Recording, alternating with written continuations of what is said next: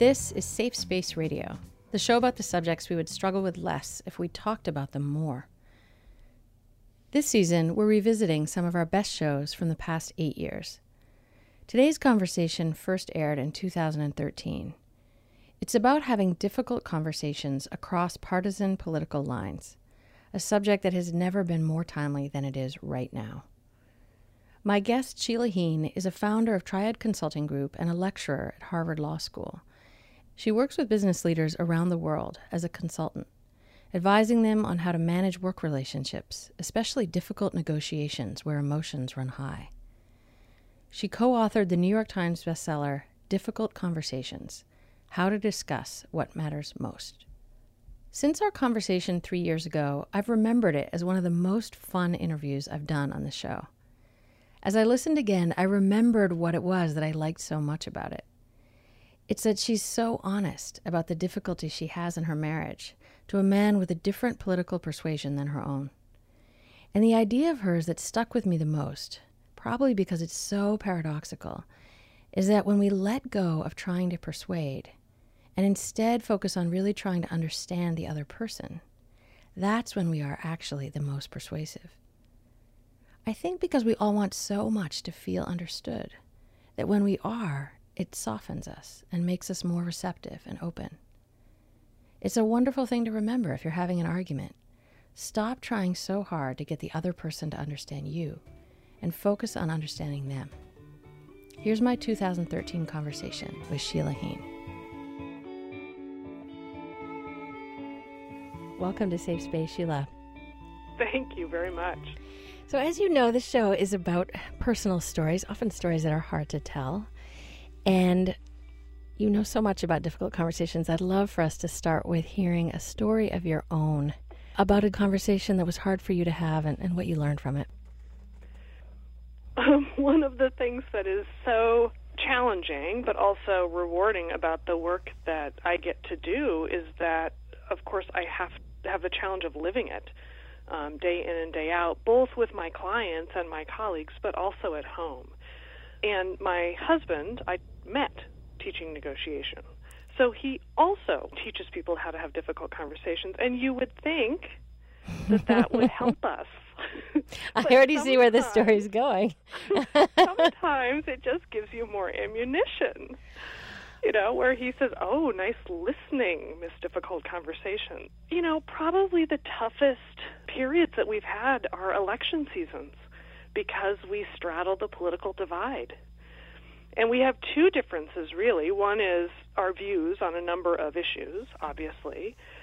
But the other is that our interest in the sport of politics is also really diametrically opposed. I kind of can't stand the way it's point scoring and posturing, and he finds that both entertaining and interesting. So, this last election season went as the last few have, which is that we had our array of signs out front, and, we can watch the same speech or the same debate, and we each notice very different things. And there's this funny dual quality, which is that it's hard to have a conversation at home when I'm having emotional reactions to what he's saying. But then I turn around, and when I talk to people outside my home, what's hard is that a lot of us just talk to other people who agree with us and demonize the other side. So then I find myself defending him to other people to say, look, they're not crazy. Like, they're saying a lot of things that make a lot of sense. And so it's this funny situation where I keep having to shift my stance, and none of those conversations are easy. Does it feel like your work and your training helps you? It definitely helps me when I can step back, because I think one of the things that's so easy to do, both personally in our lives, but certainly in the political dialogue, is to attribute malicious intentions, stupidity, idiocy, not caring, they don't get it, to the other side. And that's hard to do when actually, if I'm being rational, I know he gets it, and I know he cares, and I know he's just as smart as me, or almost. So I can't keep up the charade. It's much more comfortable to think that the other people are just crazy or checked out or foolish or not American or not committed or not patriotic. Pick your descriptor. As I'm hearing you, what I'm thinking of someone that I know and care about dearly, who also is on the other side of the political divide. And I think that part of what makes the conversation so painful and difficult is that part of what makes each of us feel good about who we are the political stances that we take. I mean, it's sort of deeply wedded to this sense of righteousness and a feeling of my sense of identity as good is connected to being on the right side of this issue. I think we both feel that way. Absolutely. And so it gets rocked by there being this other person who also is good, who really disagrees, and it feels shaking at a deep internal level about what makes me good, what makes me lovable. It touches that, even though I'm not necessarily even thinking about that in the conversation about, money for education or the environment or something like that. Right. Well, it very quickly becomes personal for, I think, all of the reasons that you describe. And what's interesting is that our kids are watching this. And so we're very aware of the idea that we have to show them that actually mom and dad both care a lot about health care. We just have different ideas for how to go about approaching some of the problems. If I can find that frame, we can have a really good conversation.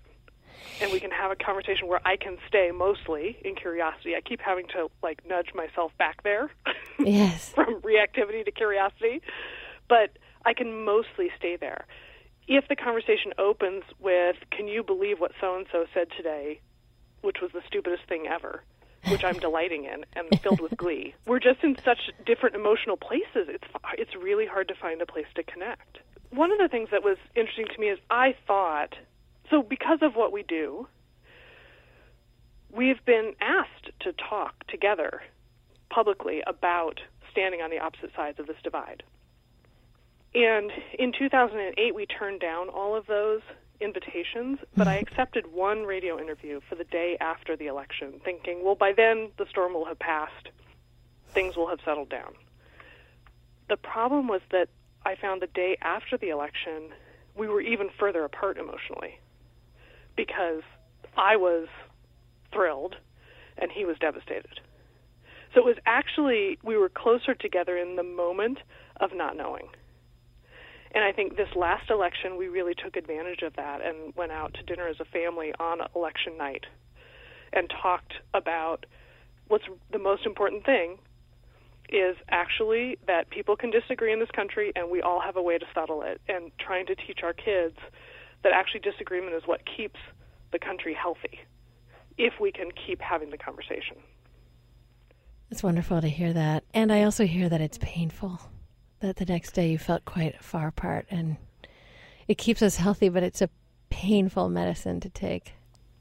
It is painful. And, one of the things so we've been married almost 20 years, and so many people will tell you that one of the keys to a happy marriage is to never go to bed mad.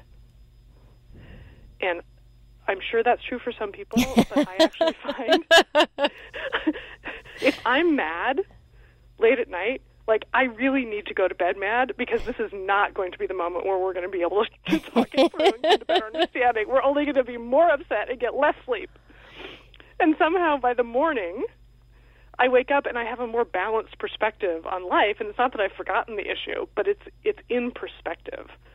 That's so wonderful. So talking to Sheila Heen, expert on difficult conversations, we now have a different perspective, which is go to sleep mad. You're not going to solve it when you're tired. That feels very realistic, Sheila. Because sometimes if you try to talk about it, you're just going to be more mad. So go with the initial mad level and sleep on it. I want to speak to a part of what I feel very touched by in hearing you is that you obviously have great love and respect for your husband, and I'm assuming he does for you, and that while there's such a pull to demonize the other, I'm hearing that somehow you find a way to really respect him and look for the value in his perspective, even though you deeply disagree with him. And I find myself imagining that not only does disagreement keep the country healthy, but that perhaps it could keep, you healthy. It could keep you humble about your own righteousness. Yeah, and I think that one of the things that has been interesting to watch in myself, and, don't tell him this. This will be our secret, Sheila. Yeah, exactly. No one else will know this, right? Is that my view has shifted on some things.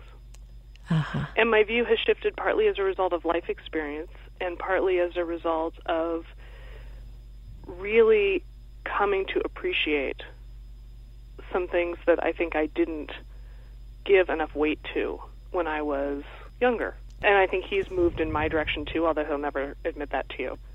And so I think that willingness to be open, and not that I've flipped sides, but I have a lot more empathy. I think that we're closer together on the abortion issue now than we were 20 years ago, for sure. As I hear you say that, you've approached the middle on some of the issues, I'm wondering if that's because he tried so hard to persuade you, or if it was actually that you listened to him and realized that he was coming from a really solid, trustworthy place. I think, one of the paradoxes of being persuasive is that we're all most persuasive when we let go of trying to persuade.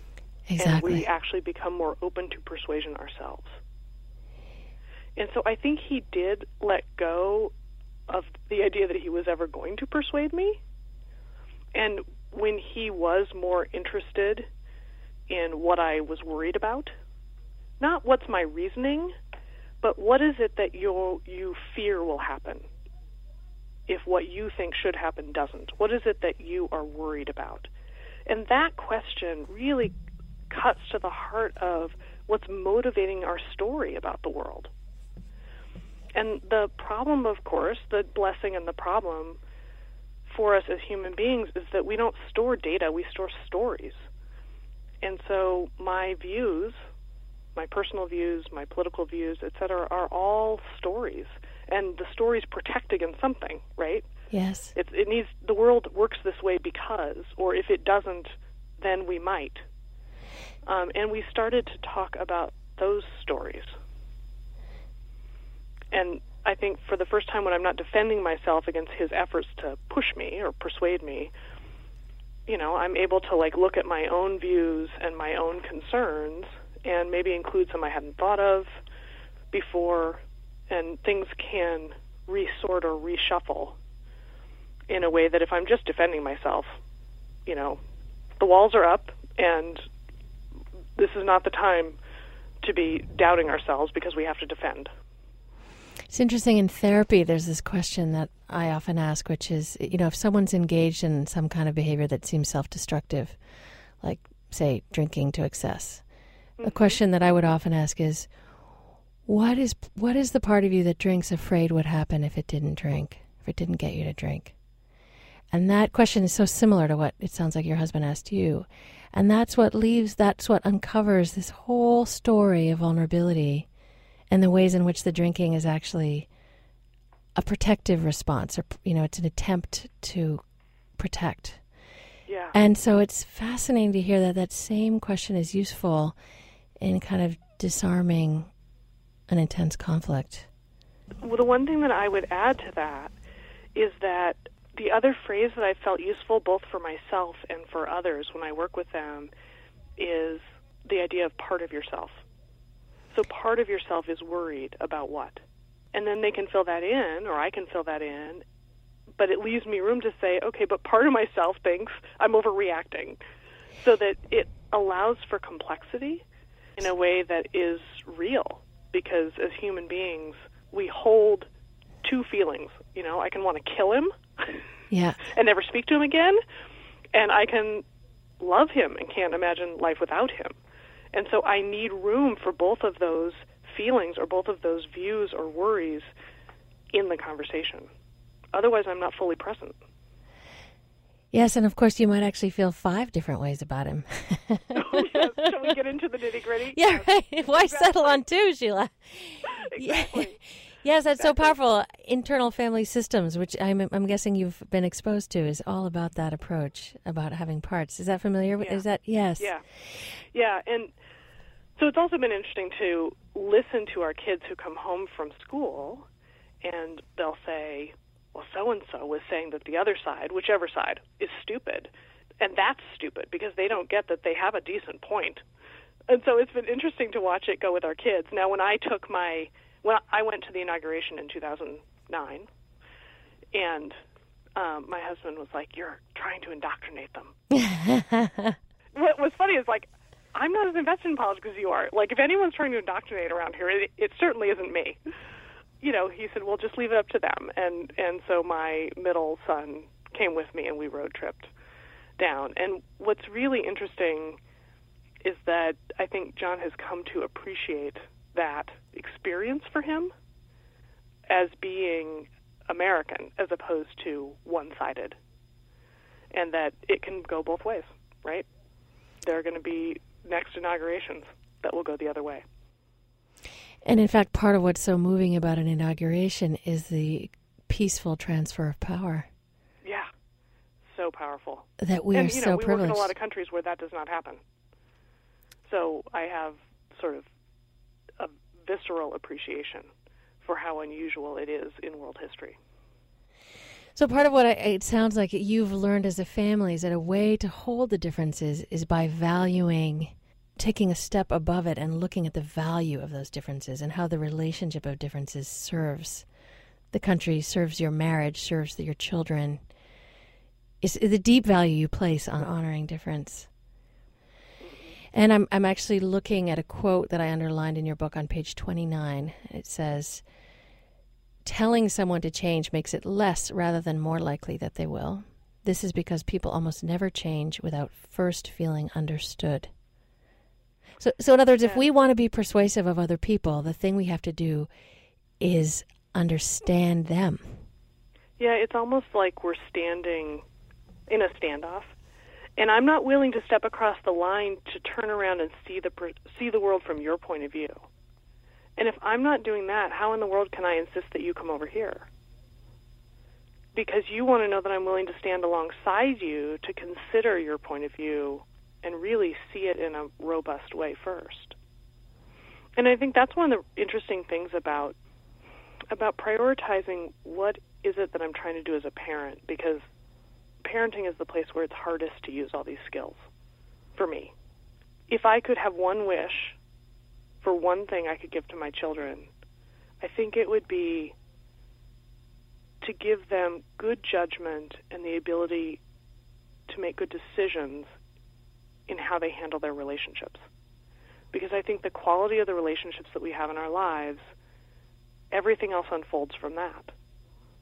And if I want them to have robust relationships, they have to see how you work through things when you don't see it eye to eye. You know, the research out there about kids and what they learn from their parents about conflict divides them into 3 groups. One is kids who have never saw their parents fight. You know, the parents, if they had a disagreement, it happened behind closed doors. It was a rarity. They can hardly even remember. The second is kids who saw their parents fight, but then the parents went off to the other room and for whatever reason came back out and they were friends again. And the kids never figured out how that happened. And the third group is the kids who did see their parents disagree, but also saw how they worked their way to a place of reconciliation. And of course, that third group is the group that does the best. And I think the temptation is to think, oh, we shouldn't disagree in front of the kids. Or if we do, after it erupts, we better take it in the other room. And I've really tried to draw a line between things they shouldn't overhear, but also things that they really need to see us work through, because that's what's going to teach them how to work through it, whether that's in their working relationships or their personal relationships. I almost find myself wondering if you're doing it in front of your kids too, if it pulls for the best in you. You know, if it makes you really want to do a good job of it, and if that in some ways helps. I wish that were true even more often. Because I have to get out of my head of, oh, you're driving me crazy, to say, okay, somebody's watching me being driven crazy and watching how I'm handling it. If I can get to that place, actually, it gets a lot easier. But, of course, that's a hard place to get to, because when we're frustrated or hurt or lonely or feel dismissed, that's exactly the place where we're so consumed with coping with our own hurt or anger that it's hard to step outside ourselves to have that self-awareness. And so let's talk about that. So there you are. You're feeling some combination of those things. Your children are watching. You happen to know this research, so you have this additional part of you saying, like, come on, Sheila, do a good job. I know, exactly. And maybe I'm doing no harm in this moment. I'm doing no harm. That's right. But, of course, you may also be having some other part of you judging you and feeling a little bit ashamed that you're not doing a better job than you are, which, of course, that only makes it worse. So there you are. You're feeling hurt and dismissed and angry. What is the way that you do go inside and get clear about that? I mean, what's the way that you have learned to step back from it and get a little clearer? I think I used to think that I had to be able to figure it out in the moment, and that I should be able to get there in front of everyone. And I think as I've gotten older, and maybe I've just gotten more reactive, I've given myself a little bit of a break to say, you know what, right now, I actually can't get there from here. And so part of it is maybe admitting and showing them, you know what, right now, I can't actually talk about this. And I need to walk away, but I'm not walking away because I don't want to have this conversation when we're ready. I'm not walking away because I'm abandoning or rejecting or, slamming the door. I'm walking away because I have to go get a hold of myself and what I think and feel, and then we need to come back and talk about it. And sometimes it's as quick as walking into the other room, taking a few deep breaths, I can walk back in. Other times it's like, okay, let's schedule this. This is never good for you. The danger, though, is that we walk away and we never go back and have the conversation. Right, because you're working parents. When do you have time to talk alone, to talk privately with your spouse? Well, exactly. So rarely. But I want to just stay with it because I love that. So you're really saying it's recognizing this might not be possible. I need to take care of myself. I'm going to do that. But then if you do walk into the next room and you take a couple of deep breaths, is there any other question that you've learned to ask yourself about, all right, what's going on inside me? What am I feeling? What is this? What is the story I'm telling myself? Or, is there a practice that you have like that to try to help yourself get clear? Yeah, I hadn't even thought about this clearly before. There are two questions that help, and maybe this is because I'm a particularly stubborn person. The two questions are, okay, what do I still love about this person? If anything. It takes a few minutes to actually come up with something. That's right. Even though he's not worthy of that love. Yeah, this makes me crazy. If I step back, I can think of something eventually that I still like about him. And the other one, which is almost even harder, is what's right about what he's saying. Because what I'm focused on is what's wrong with what he's saying. Whether it's politics or personal or parenting or whatever it is that we're disagreeing about. If I ask myself what's right about what he's saying, it actually taps my brain to look for a place where we can stand together. And sometimes what's right about what he's saying is just what we're doing now isn't working. Okay, we can both agree on that. This is not getting any better in terms of whatever parenting issue we're trying to solve, et cetera. But that actually gives me a place where I can walk back in.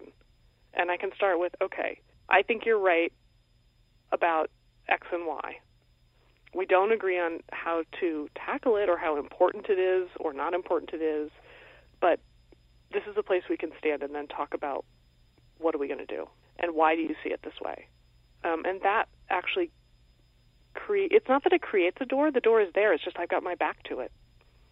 So I can't see it, a door to a better conversation.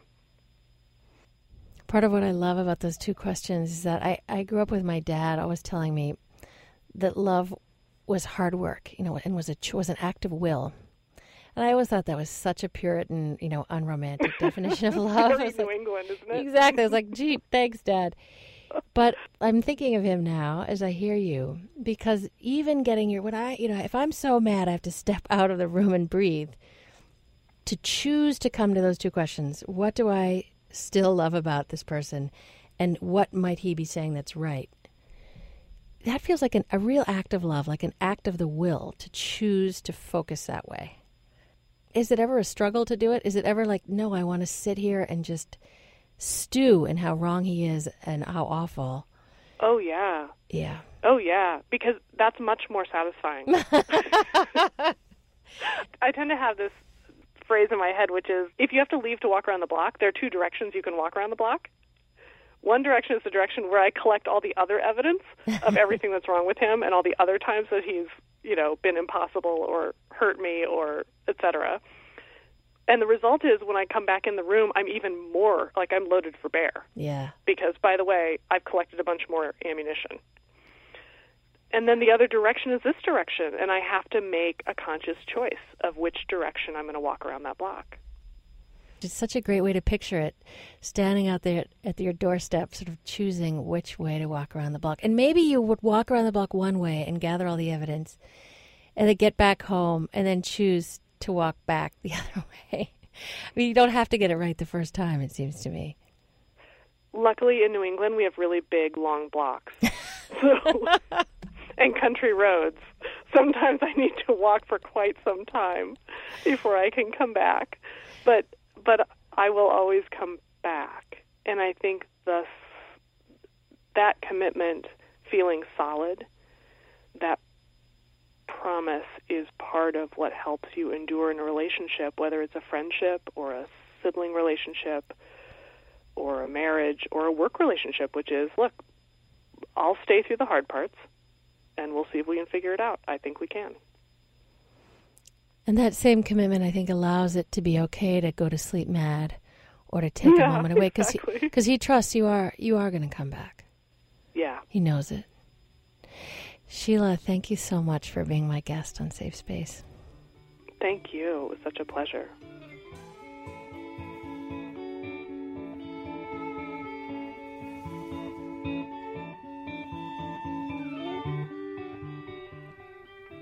That was my 2013 conversation with conflict resolution specialist Sheila Heen, author of the book Difficult Conversations: How to Talk About What Matters Most, as well as a book that's come out since the interview called Thanks for the Feedback: The Science and Art of Receiving Feedback Well. If you like this show and want to hear more about the subjects we hide, visit our website at safespaceradio.com.